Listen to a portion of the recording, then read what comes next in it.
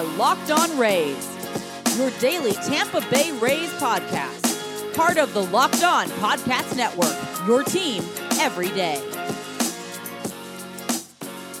Hello, my name is Kevin Weiss alongside Ulysses Sembrano, and we're the host of the Locked On Rays podcast, part of the Locked On Podcast Network. You can subscribe to Locked On Rays on Apple Podcasts, Spotify, Stitcher, Odyssey, and online at fanstreamsports.com. You can also follow us on Twitter and Instagram at Locked On Rays and email us lockedonrays@gmail.com.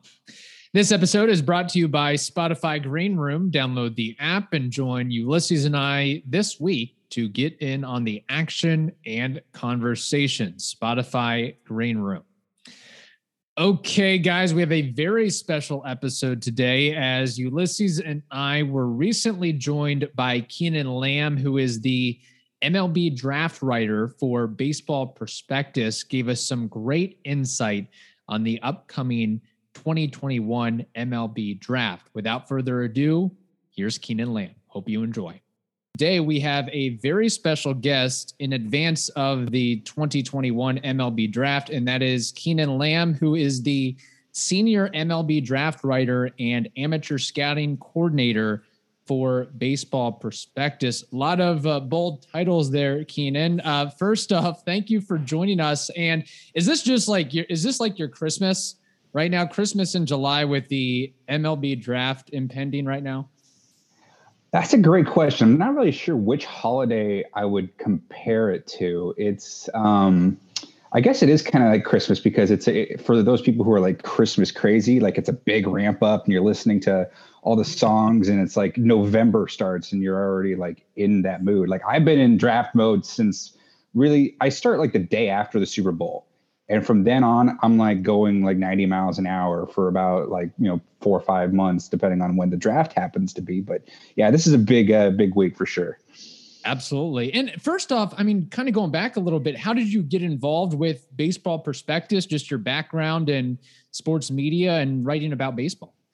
Sure. I actually started working, had an internship working for a data baseball group, Sports Info Solutions. At the time was Baseball Info Solutions, and Eric Neander previously worked at the Baseball Info Solutions. So it's a good place to get your start, I guess. And I actually worked for the Toronto Blue Jays for a year and then the Miami Marlins for 2 years, working in their player development video areas. And ended up finding my way out on the unemployment line after the Jeter group came in and kind of cleaned house with the Marlins. So decided I still want to be part of the game and did some writing. And here I am with Baseball Prospectus a couple years in and just loving really being the focal point of the amateur scouting coverage that we had. Is that something that had always kind of ticked your interest there, the draft and prospects, or is this something that you were like, hey, you know what? I've never really got into this. How about I kind of dive into this? I think I was always more interested in pro prospects, so like minor leagues, and having worked with them, like I got really interested in that as well, and just being able to go to literally every game for 2 full years. When I worked with the Marlins, I was with their AA team at the time, the Jacksonville Suns and Jumbo Shrimp. And it was like the best job ever, and getting to see that kind of talent, for 6 months on end. And then I really kind of found this like whole other niche that I really felt like was an itch that needed to be scratched. It's kind of like that idea of seeing a band before they hit it big. Yes. Going to their concert when they're in like just some like garage at somebody's house. And all of a sudden, like 3 years later, you hear them on the radio and you're like, holy crap. Like I saw those guys a long time ago. I kind of feel that way with amateur players, being able to see them in high school and college and say, yeah, I think they're going to be big someday. And here's why. So I think that's really why. God, that's actually one of the things I wanted to hear from you. And you kind of, I got ahead of here. As someone who follows the draft so closely for years, can you talk about that feeling of when a player develops in the majors that maybe you were high on or you weren't so high on? And what is that feeling like when that player actually hits the majors, they develop, they're being productive? And is it a feeling of vindication? What's that feeling like? I try not to do that too often, because for every one of those players, there's probably another player where you were really high and confident on that fell flat on his face. It's kind of a 50-50 sum game where you're probably right half the time and wrong half the time. And it's scouting isn't exactly a science, because if it were, then everybody would be really good at it. It's more of an art form. And like every year you learn a little bit more. It humbles you. So like a guy like, for instance, last year, Dylan Dingler was a guy I was super high on. I thought he was a top 20 prospect, and he fell out of the first round and really fell into the laps of the Detroit Tigers in the second round. And he's already up in Double-A, and he's one of the best catching prospects in the game. And it's not even been a full year since he's been drafted. So I think stuff like that, that's fun, but you definitely know not to revel in it too much. Interesting. All right, let's get into the weeds here, Keenan, with the upcoming MLB draft. First of all, what do you think about this new timeline, this new date of, I guess, mid-July, sort of interwoven with the All-Star break? Because I guess in the past it had been held in, early June, right? Right. Yeah, we're about 5 weeks later than normal, and I think everyone's still adjusting to it. Scouting departments are adjusting to it. College programs, the summer showcase events, they're adjusting to it. It's been very weird, because last year, as odd as it was with, the pandemic and trying to scout a 5-round draft, this year's also been weird trying to adjust to that new timeline as well. So trying to predict what teams are, seeing players late and who they got heat on, and trying to predict where they might go has been a lot more difficult, because we haven't seen high school and college teams play for 6, 7, 8 weeks, even longer in some cases. So it's kind of, the predicting game has gotten more difficult.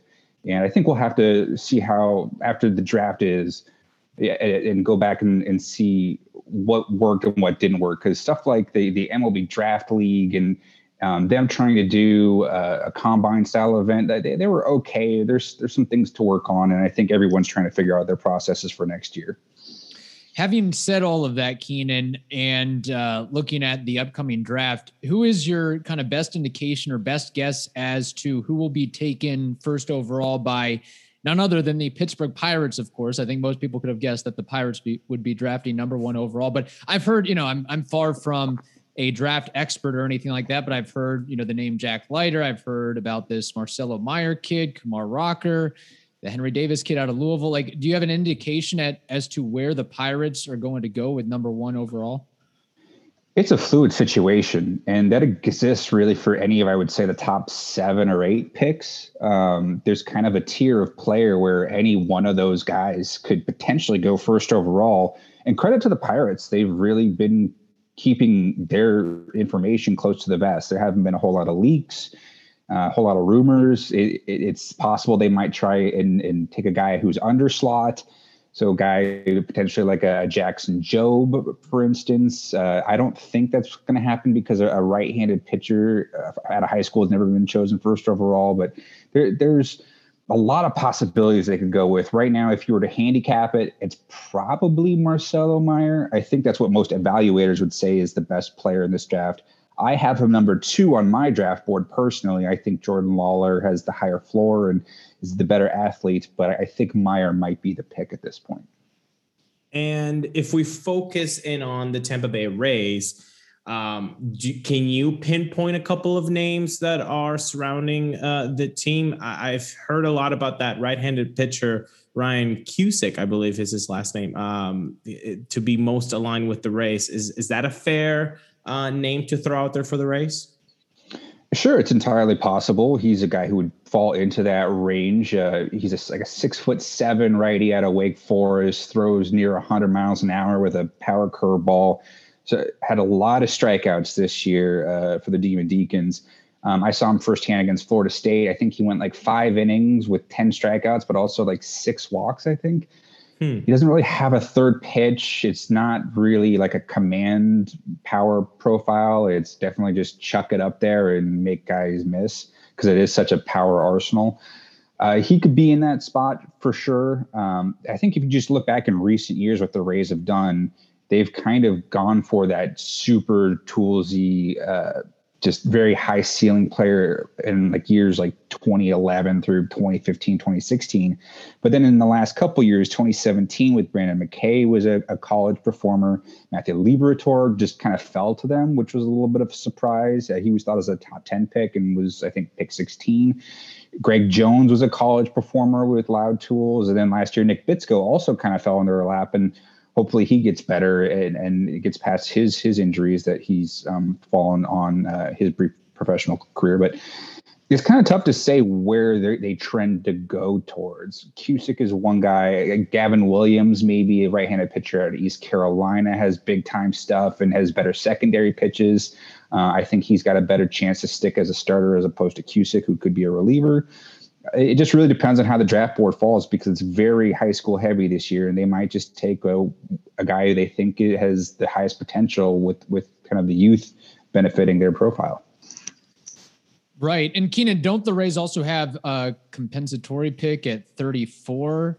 I think Yes. so. They would have some kind of flexibility or some options there. Another name I've heard kind of thrown across multiple outlets is, I don't know if I'm pronouncing this correctly, but Wes Kath, a high school player out of, I think, Arizona. What's kind of your read on him, and if he's a potential fall to the Rays? Sure. And you bring up a great point, Kevin. They got, I think, 4 picks of the top 100. They got the 28th, 34th, 63rd, and 100. And so there's a lot of room to maneuver with those bonus pools, especially when you have 2 picks as close as they are at 28 and 34.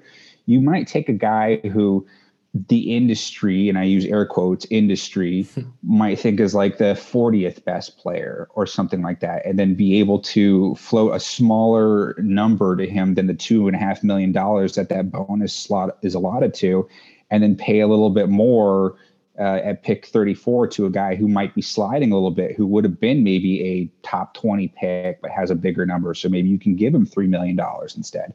So there's a lot of strategy that's involved with these picks, depending on what happens that first night on Sunday.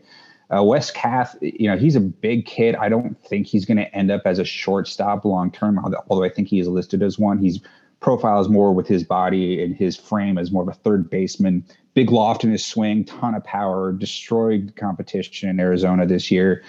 Had some good performances last year at the Baseball Factory All-Star Game in October.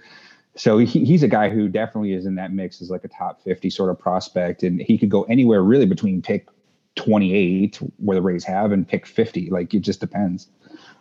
Talk about nerve-wracking on that day, waiting for that phone call to ring, and you don't know if you're going 28 or 55. Well, as long as you have like a number in mind. So like these high school players have that leverage, right? I forget where Kath is committed to off the top of my head. But if you say to your family, all right, I'm going to go to college for the next 2 or 3 years, unless we get a $3 million signing bonus offer, then you have to have the team come back and say, all right, well, we'll give you that much. So that's the posturing that happens behind the scenes on draft night. And as long as those strategies have been discussed between both the player and his advisor, air quotes advisor, and the teams that are looking to draft in a certain range, then that's how things will shake out. This episode is brought to you by Spotify Green Room. Green Room is the first social audio platform made for sports fans. The app is free to download, and once you're in, you can talk with me, Ulysses, other fans, athletes, and insiders in real time about your favorite team or sport. We'll be hosting rooms for the Locked On Rays podcast once a week. And yes, that means you can finally join in on the conversation you listen to here every day. So go download the free Spotify Green Room app now, currently available on all iOS devices. Be sure to create a profile, link your Twitter, and join the MLB group for the latest league updates. You can also follow me at Kevin Weiss, KevinWeiss, to be notified when our room goes live. Big picture here, Keenan. What do you consider maybe the strength of this year's draft? Is it high school arms, high school bats, college arms, college bats, or is it just a crapshoot? Who really knows at this point? But what do you say overall as far as this year's draft goes? I think it's a very good high school class. I would say it's, if we're going to use a 20/80 scouting scale, It's probably an above average, like a 60 grade year for high school players. But on the college side, I would probably rate it as something as a 40, so below average. I think the college side, what'll end up happening is we'll take a look back a couple of years from now and say, we just didn't have enough information based upon what was played last year, the lack of summer leagues and high level summer leagues and summer, like the U.S. Collegiate national team didn't play last year. The Cape League didn't play last year. We just didn't quite have the full grasp of how good some of these college players were. And then it was just kind of a down year overall across the board this spring for a lot of the players we thought were going to be good. Whereas the high school players, they played a lot. Their high school seasons were interrupted, but they ended up playing a lot of travel ball in the summer and a lot in the fall, and got a full season mostly in for the spring. So I think the high school players just had a better chance to develop and be shown off a little bit more. And we're seeing that with the depth of the class. I mean, it's really like 4 or 5 rounds deep as far as really good high school players.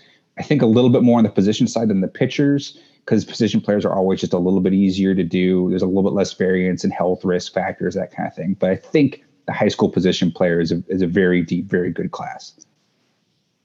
And have you seen from these high school, bunch, which, like you said, are graded a little bit more up than the ones?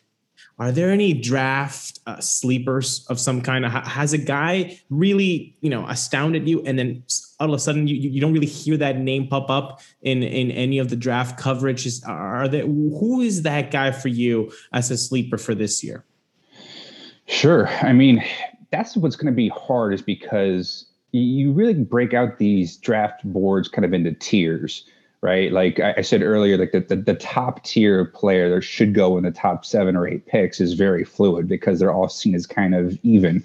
And then that next tier of like 8 to, 25, they're all kind of, one big tier. But then 25 to about 100, you can ask a bunch of different scouts and they would give you completely different upside down answers and differ with a ton of variation. It's a very fluid situation with who you think might be good. And as for me, one guy that I saw get a lot better as the spring went along is actually someone who lives not too far from me. So I got to see him a couple times in the Jacksonville, Florida area, is Jackson Baumeister, who went to Chipper Jones Old High School at Bowles in Jacksonville. And he went from a guy who was probably like a top 100, top 150 guy to all of a sudden there's a chance he could go in the comp round. He could go potentially to the Rays, in either those, the comp round or second round pick. He's 6'5". He has very easy velocity, and he went from throwing like 90 to 92 to all of a sudden throwing like 93, 95 with a very big breaking ball, very good projectable body, and somebody who really rose up draft boards exponentially this spring. So I think he's a guy to look out on. And another Florida kid I'm going to showcase and highlight is Edwin Arroyo, who moved from the Puerto Rico last summer and moved to the Orlando area and was playing there. And he's a guy that stood out to me when I saw him at the Perfect Game All-American Classic last summer. Switch hitter, excellent defender at shortstop. I think he's going to stick there.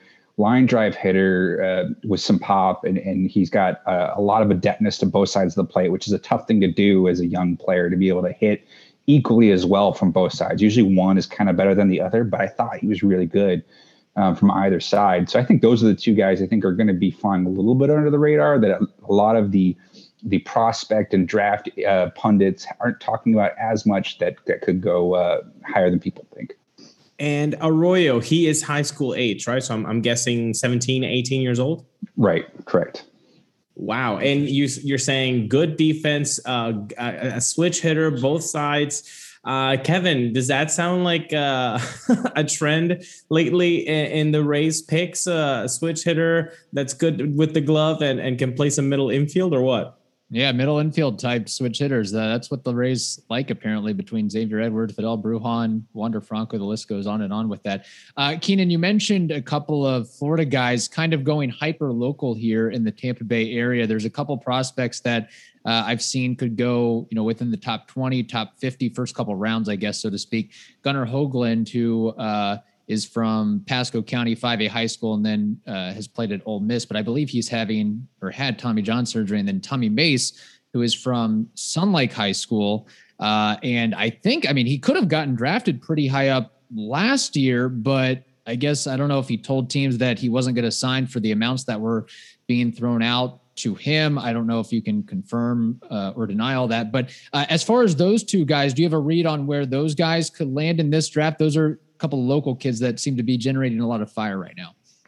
Sure. Those were two of the best collegiate pitchers in all of baseball this past spring. And especially Hoagland, I have him as a potential top 10 pick before the Tommy John surgery. I still don't think I want to discount him too much, even though he's probably not going to step out on a mound competitively until this time next year.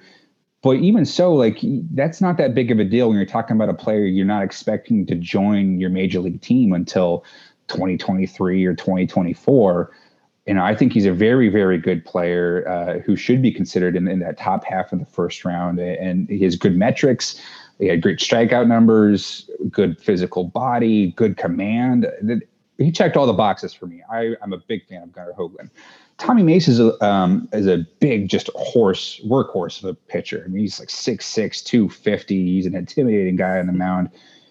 Just threw a ton of fastballs at Florida. Has great extension. So that fastball played up a little bit. But to me, the difference between maybe Hoagland with having a little bit more refinement in his secondary pitches and better command, Mace was just a heavy fastball user, and his breaking balls he kind of modified one pitch and made them to kind of two. He was able to manipulate kind of a slider grip, and some would slow down and get more of a curveball shape to it, and others would be a little bit harder and kind of have like a cutter or slider shape to it. And to me, that was just an okay pitch. And then beyond that, like, the changeup was pretty below average. And so to me, there's a little bit more reliever risk associated with Tommy Mace, but he's still a guy who's probably going to be a top 70 or so pick, pretty much in line where he could have gone last year. I think he had just told teams that he wanted to bet on himself, and he did a good job of doing that. I just don't think he progressed quite far enough with the secondary pitches to gain potentially a first-round selection this year. Interesting. Ulysses, I think it's safe to say they'll be much wealthier or much richer than they were before they got drafted. That's probably an assessment. 100%. Keenan, wanted to throw this out to you. So we mentioned some of the college guys that are from here locally and potential draft sleepers, but you know, you working within baseball and front offices and covering the game for as long as you have now, I was always interested in this. So like, you know, occasionally you'll see, you know, D2, D3 JUCO guys get drafted. And I go back to, you probably are not familiar with this name, but like several years ago, you know, living up in the Tampa Bay area, there's a kid out of St. Leo University, Division II. He batted like 457 the entire year, hit a bunch of home runs, was drafted in the 24th round by the Houston Astros. Like, how do teams in front offices like separate what those numbers are in D2 or D3 and say, okay, this guy is clearly a monster at this lower level, but can he make the transition to pro ball? Like, how do teams go about figuring that out and determining that? Has it been, I guess, made easier because of you now have like the drive lines and the pitching metrics and the StatCast and swing speeds and things like that? Just, I was just curious about that. Guys that are just like small school monsters in the transition to pro ball. Sure. I think the institution of technology into scouting has helped a lot of that, because you're right. It's tough to compare apples to apples when you're talking about an NAIA guy versus a guy who's been, you know, performing in the ACC or, you know, Conference USA or something like that. There are some factors that you do have to look at just based upon physicality and projection and what they look like as a player. But you know, a lot of that, when you get a scout's eyes on a guy, can you tell what bat speed looks like at a premium level, or does blast motion or some of these other like diamond cast, technologies that can actually quantify how fast a guy's exit velo is on average or max exit velocity? That certainly helps. It's still kind of trickling down into those lower levels, depending on where they place some of these stadiums, especially in places like like Florida and Arizona, where you have these spring training facilities, and they'll lend their usage out to a lot of JUCO programs. They're able to use stuff like TrackMan to be able to capture some of these events and see what these players are like in a small snapshot. So it's getting better. It's still kind of a random roll of the dice. I think it only will get better as we move forward, but it's still kind of a work in progress. Okay, we have been telling you about Built Bar, the greatest protein bar on the planet, for a while now. And guess what? Built Bar has a new limited time flavor, and that is Built Grasshopper Cookie. Built Grasshopper Cookie. Say that 5 times fast. It is available this week through July 9th. So be sure to get the new Built Bar flavor, Grasshopper Cookie. What does it taste like? Well, this Built Bar is sort of like a version of the classic Thin Mint cookie, but all the flavor without all the sugar. 150 calories, 17 grams of protein, and just 5 grams of sugar. In addition to Grasshopper Cookie, you can also get so many of the other great delicious flavors as well. Cherry, raspberry, mint brownie, double chocolate, salted caramel, cookies and cream. The list goes on and on with the choices you can have with Built Bar. Also, interesting note here, Built Bar is the official protein bar of the U.S. track and field team. How about that? So go to BuiltBar.com, use promo code LOCKED15, LOCKED15, and that'll get you 15% off your order. Again, use promo code LOCKED15, LOCKED, the numerals 15 for 15% off at BuiltBar.com. When you talk about this year's draft, and you mentioned a couple of states there, Arizona and Florida, obviously, what state is producing the most draft ready guys for 2021? Obviously, Florida, California, and Texas. I'm sure every year in and out they're top 3. But is there another state that might be in the running? I'm telling you, maybe not this year. It'll be close, but at least next year, Georgia is going to be a very, very heavily scouted area. And it always is year in and year out. I would probably say it's probably the fourth best collection of talent, usually on a year in, year out basis when you talk about high school and college. Next year, they have a chance to have at least 3 high schoolers go in the top 10. They'll also have Kevin Parada, who's a catcher at Georgia Tech, who could be a top 10 product. Georgia, University of Georgia, always has good players coming in and out of that program. I was in Atlanta for a couple days this year trying to catch a Georgia versus Louisville series, and I ended up just popping around to high schools around the Atlanta area, and I could have stayed several weeks and still not hit up everybody I wanted to. Brady House is the big guy out of there this year, who's probably a top 5 or 6 pick, shortstop prospect who might move over to third base eventually. But Georgia is, especially the greater Atlanta area, very hotbed of talent there. I want to, you got me, because when you said Atlanta, I was like, oh, he must have gone to a Braves game, right? But no, obviously that your focus is always a little bit more on the prospects. How do you balance that? Do you ever actually watch MLB? How do you manage the prospect game plus the show? How do you do that in your own regular life?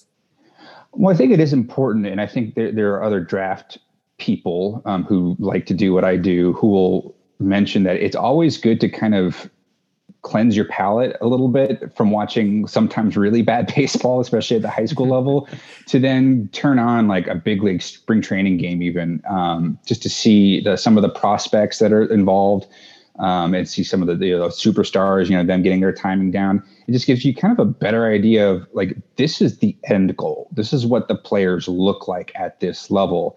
And for me, I go to plenty of Jacksonville Jumbo Shrimp games, which is AAA now this year. Still doing a little bit of minor league prospect coverage for Baseball Prospectus.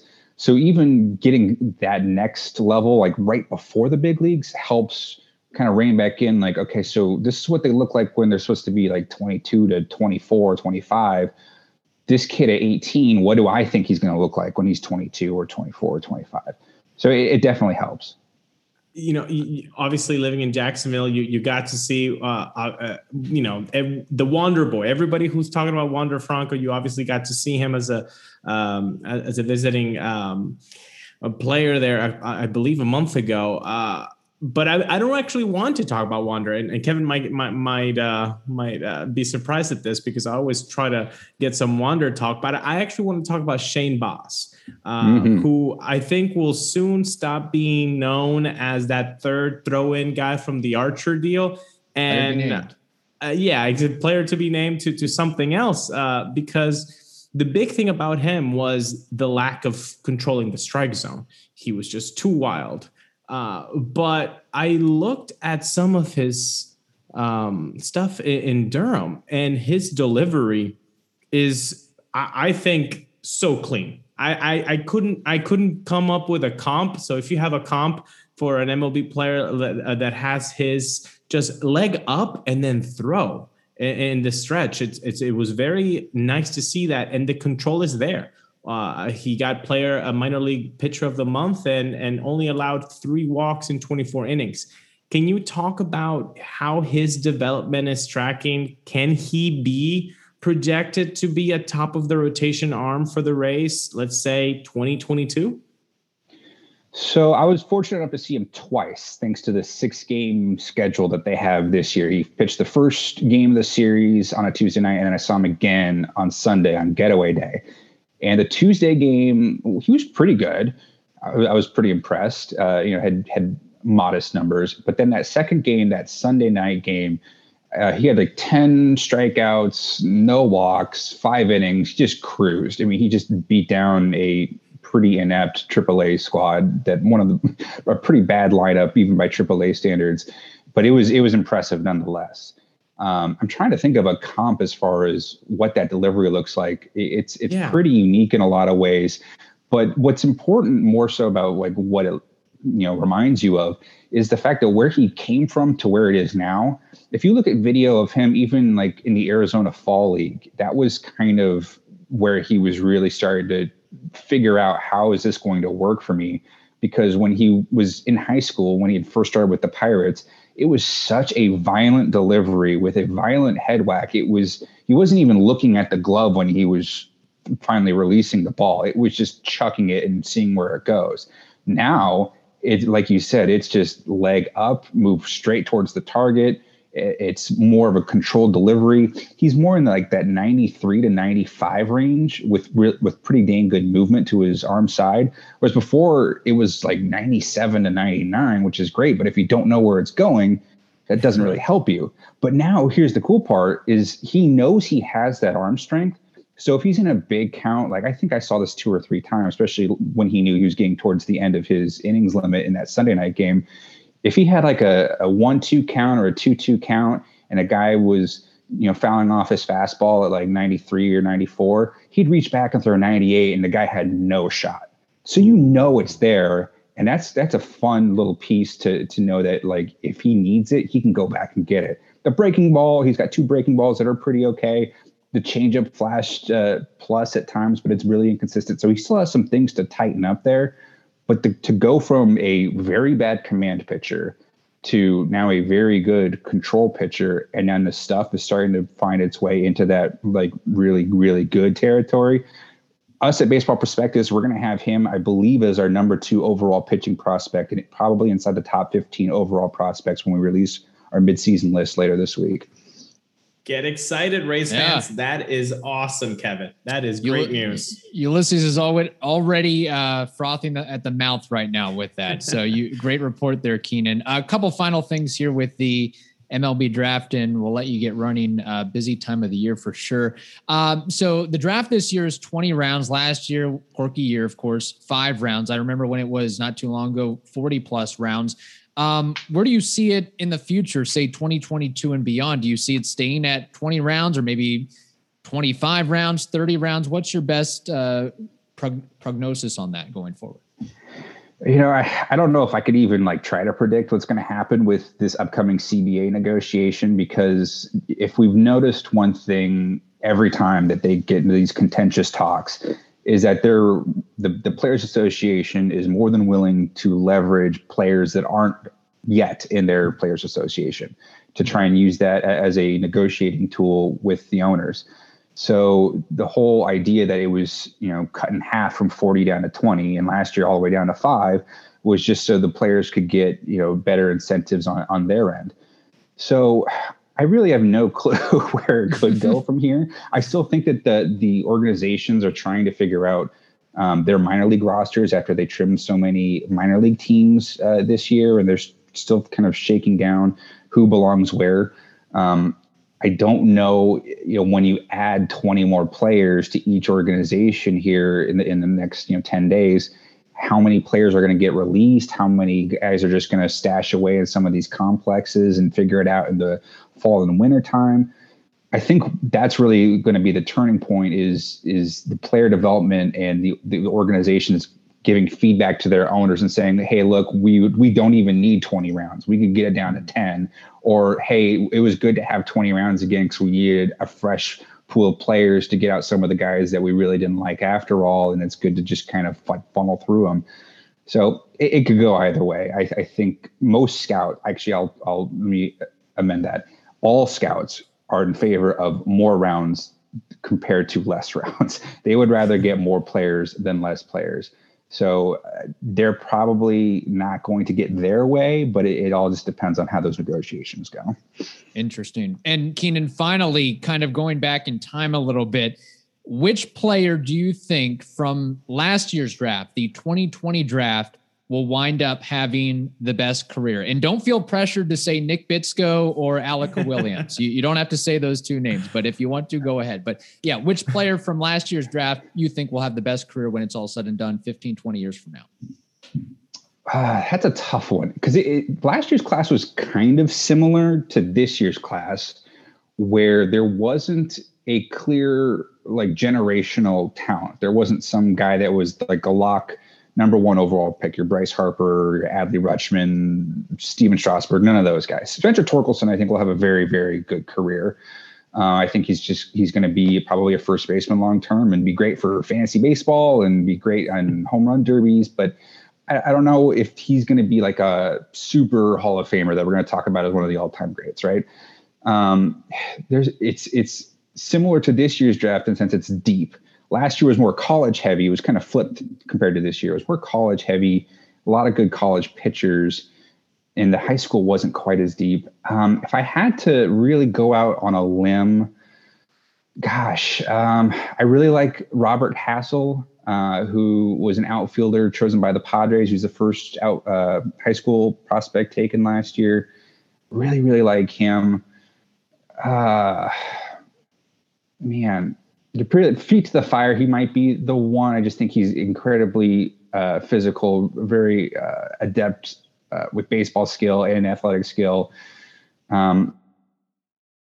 That's a tough one. I guess if I had to put some money on it, I guess I'd go with him. But there's so many players I think are going to have very good careers. It's that kind of depth of a class, not a super all-star class. See, Ulysses, last question. We finally stumped Keenan. He was throwing dimes all afternoon here with the questions. That's right. No, but Keenan, great stuff. I mean, you are just a wealth of baseball knowledge and draft knowledge. And for people that want to reach out to you and find your work, how can they go about doing that? Sure. I think the number one thing, because, the Rays are going to have tons of picks at the top this year. You're going to wonder, hey, what are these guys like? What do they look like? I have a YouTube page. You can just search for my name, Keenan Lamb, at YouTube. And it's got tons and tons and tons of prospect video on there from this past spring and last summer, some of the big summer all-star events. So I definitely encourage you guys to go there, subscribe, and check out the videos once you know who's coming your way next week. Also, just find me on Twitter at Keenan Lamb and always writing at Baseball Prospectus. This was awesome. Super fun. I already feel like a more knowledgeable baseball fan just because of this, interaction. So thank you so much for coming on again, Keenan. Hey, you guys are the best. I look forward to talking to you guys maybe after the draft or in the future coming. All right. We once again want to thank Keenan Lamb for joining us, and that'll wrap up this edition of the Locked On Rays podcast. Remember to tell your smart device to play the most recent episode of the Locked On Today podcast as well. Hope you all have a wonderful day. Stay safe, and we'll talk to you tomorrow.